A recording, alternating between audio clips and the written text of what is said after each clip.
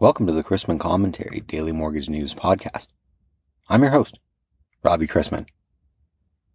I've been told to inject a little more personality in these things, so live from the desert in Moab, Utah, America's most overrated town. Topics on today's episode include growing and shrinking metro areas, my interview with NAR's Jessica Lautz on the latest inflation figures and the Fed's calculus moving forward, and how the lack of housing inventory continues to help the homebuilder community. Thanks to today's podcast sponsor, Richie May. Richie May is a recognized leader in providing specialized advisory, audit, tax, technology, and other services to the mortgage industry for almost 4 decades. Among many awards, Richie May has been named a top 100 firm twice and is known in the market for their education and contributions to the mortgage industry. They don't just hire from the mortgage industry, they have the experts who build it. To experience how Richie May can help you transform your mortgage business, visit richiemay.com. 7 of the 10 fastest growing metro areas over the past year are in Florida. The Census Bureau tells us there was population growth for about 2/3 of U.S. metro areas during this time, but the Villages, Florida, yes, as in the STD capital of America, Villages, I promise you I didn't make that up, had the greatest percent increase at 7.5%. And no, we're not talking about bacteria. The metro area of Myrtle Beach, Conway, North Myrtle Beach, South Carolina, North Carolina, came in second and saw population climb by 5.0%. The metro area of Dallas experienced the largest numerical population increase, seeing the population climb by 170,396, or 2.2%, from July 1st to 2021 to July 1st to 2022. The metro area of Helma, Louisiana, had the greatest percent decline over this time range, and 2 other metro areas in Louisiana were among the 10 fastest shrinking metros.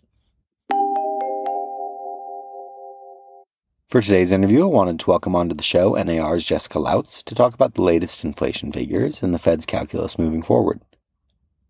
She's Deputy Chief Economist and Vice President of Research at the National Association of Realtors, and the core of her research focuses on analyzing trends for both NAR members and housing consumers. Through the management of surveys, focus groups, and data analysis, she presents new and innovative ways to showcase results, effectively utilizing research data to educate and impact policymakers on the state of the housing market, as well as discussing research findings in major media outlets and international presentations. All right, let's talk inflation. And I want to kind of get into the nuts and bolts here for a minute. And I'll start by asking you to explain, how's the CPI calculated versus the PCE? And why do people say that the PCE is the Fed's preferred measure of inflation? Yeah, so CPI is the change in out-of-pocket expenditures. So when you go to the grocery store, or you're going to hit the gas pump, or you need to buy a new TV for your household. But I think the big thing to keep in mind here is that we're looking at urban households.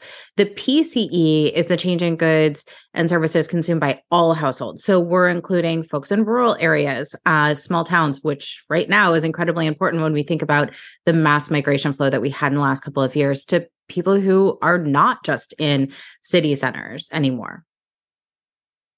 What about headline inflation versus core inflation? Core inflation strips out food and energy prices. Why is that important for getting a better sense of what's going on out there? So that's incredibly volatile. So I know that when we head to the grocery store, we probably have a set budget. At the end of the month, we're trying to hit that or keep near that. But we have to remember, too, that even weather changes and can have an impact on how much you're going to be paying at the grocery store. Suddenly, the prices of eggs went up so astronomically, but we know that that can happen to other goods too. Just thinking about meat prices or looking at produce prices, those can change quite a bit. And then, of course, when you head to the gas pump, there's always fluctuation. We may have a budget on that, but sticking to that budget could be quite difficult depending on what's going on in the world as well and politics. So taking those out makes a little more sense when we're thinking about inflation. And so I want to bring this a little closer to home here and You work on the realtor side of things. I'm deep in the residential lending side of things. Why does low inflation lead to low mortgage rates, or why does it mean low mortgage rates? I mean, both you and I and everybody probably listening to this, we're all hoping for increased home sales and increased home production from builders on the rise and lower rates, those sorts of things. Yeah. So we got two readings of numbers just this last week. So one was that inflation has ticked down and now we're looking at 3%. The ideal is 2%. The other reading that we got, unfortunately, the late last week from Freddie was that the 30-year fixed had ticked up all the way to 6.9%. And that's near the highest that we've seen it actually in 8 months. So looking back at that peak that we saw in November of last year. Why is this important? Well, this is going to directly impact home sales because if the Fed sees that inflation's going up, they're going to say, nope, we're going to have to raise rates, and that's going to have a ripple effect into the mortgage industry. All of this said, the Fed's looking at 2% as their target, and 3% is still above that. So I think we have to wait and see what happens. But I think the big thing here, as we're looking at mortgage interest rates, it becomes really important to think about the lack of inventory that we have. So if interest rates go down, we're going to see more buyers come into the market who have been priced out, who haven't been able to afford a market where we have near 7% interest rates. So it sounds like when it comes to existing home sales, a lot of that inventory or supply is going to be driven by mortgage rates. But the other thing that could add to supply is new homes hitting the market. And so why is there this inventory problem on the builder side of things? It seems like a lot of the supply chain issues the past couple of years or the increases in the increases in lumber costs or labor have kind of come down. Why are we still seeing that inventory problem? Yeah. So we actually have been underbuilding in the US for about a decade. So in the last year, we have seen that building has started ramping up. We're seeing new home sales are ramping up too. So these are both good signs. Housing starts, all of these are up. But we have to do this for a longer period of time to really get to that missing inventory. If we look in the US today, we're short about 6.5 million homes, up to 6.5 million homes. So it's going to take a while to get those homes onto the market. The supplies are one part of that equation. The other parts of that equation too, of course, is labor. And when we look at construction workers and their expertise that they bring, we actually know that their median age is upwards into their 50s. This has not been an attractive career prospect for a lot of people to go into these skilled trades that actually you can make really good incomes in. And as people steered away from it, there has been a really incredible labor shortage in this area. The other issues too are lands or density restrictions in some communities, laws on the books saying you need 2 parking spaces for every unit built. Well, it's a studio and there's probably going to be one person with one car there. There's a lot of silly stuff on the books there in local communities. And we just have to work through those issues to get the supply there. And so you mentioned we're short 6.5 million units. What's that based on? And I guess, how do we gauge demand that's out there when mortgage rates are so high? Are there models that say, oh, if rates came down a percent or two, we'd have this many more applications? How does that work? Yeah. So when we're looking at that, we looked at an analysis that we had the Rosen Group out of Berkeley do for us last year. And so this is based on his analysis, his group's analysis.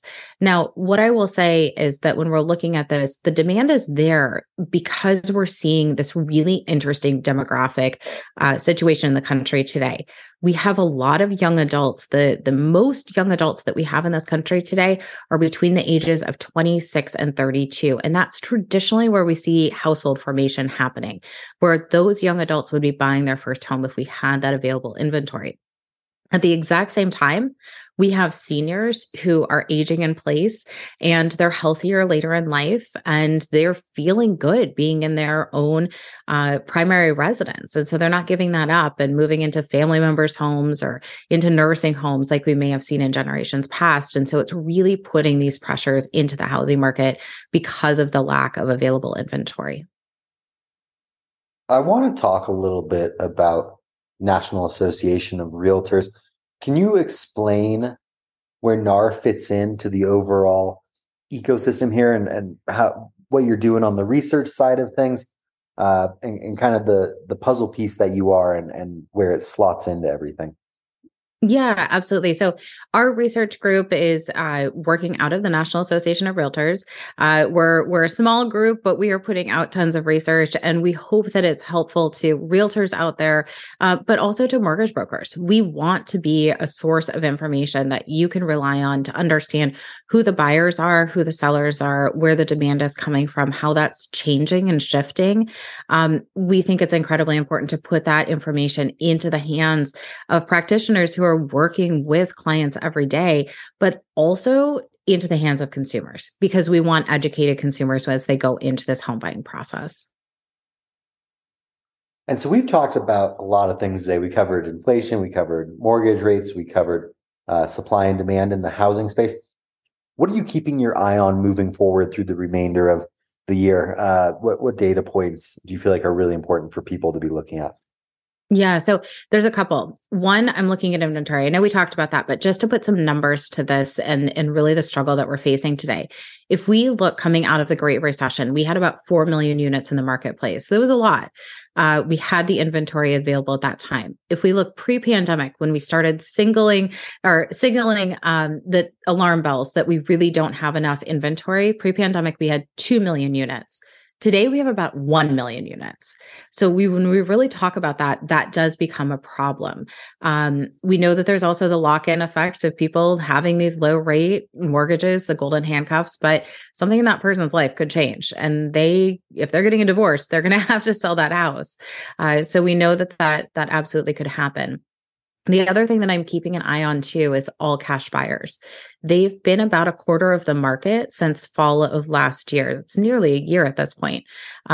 It's pretty significant. And I do think it's important as we look at this marketplace, knowing the housing equity that a lot of baby boomers have as they make these housing trades. They're less interest rate sensitive, especially knowing that we have this high elevated share of these buyers out there today. I think it's quite important to take a look at that too. And I want to close by asking you, I have a lot of friends that are looking to become first-time home buyers. They don't have equity built up in homes, that they're looking to get in the market. Is there such thing as timing the market? When would you tell them the best time is to buy a house? Would you wait this out until rates come down? Is it always better to get in sooner rather than later? What's your advice that you give people? Oof. I love and I hate this question because I think it's so incredibly personal when we look at this and what's going to be the important driver for that buyer. Obviously, if they find that perfect home, if they're in that perfect income and they feel like they can afford that and they're going to stay put for a while, absolutely move on it. Because you can refinance at a later time for sure. I think the other thing to keep in mind too is that our expectation at NAR, our forecast is that rates will tick down, that we do see that inflation is easing. The Fed will pay attention to this, hopefully, and that interest rates will come down for the 30-year fixed. And as we see that, we're going to have multiple offers come back if we don't have more inventory in the market. Right now, we see over 3 offers for every home that's listed. So we still have competition in the marketplace, and about a third of homes are moving more than the asking price. So if we see that fierce competition back, that could be bad for first-time home buyers. That's an excellent point about increased competition if we see rates come down. Jessica, I really enjoyed this interview. Thank you very much for making the time for me today. Thank you. This was great. With signs that central banks around the globe are making progress in their fight against inflation, global bond yields have fallen as of late. And Treasury yields across the curve rallied once again yesterday on the heels of the UK CPI cooling more than expected. That's the United Kingdom. That move was also aided by the release of a below consensus housing starts report for June that fell 8% on a month-over-month and year-over-year basis, coming in at 1.434 million annualized when it was expected at 1.475 million, and the prior reading was 1.559 million. Building permits were not much better, coming in at 1.440 million when they were expected at 1.472 million, and the prior figure was 1.496 million.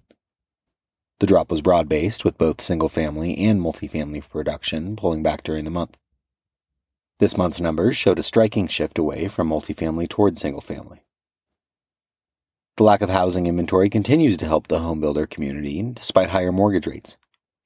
Signs continue to point to a clearing of previous backlogs caused by material and labor shortages, and demand remains sufficient given the ongoing lack of existing homes available for sale.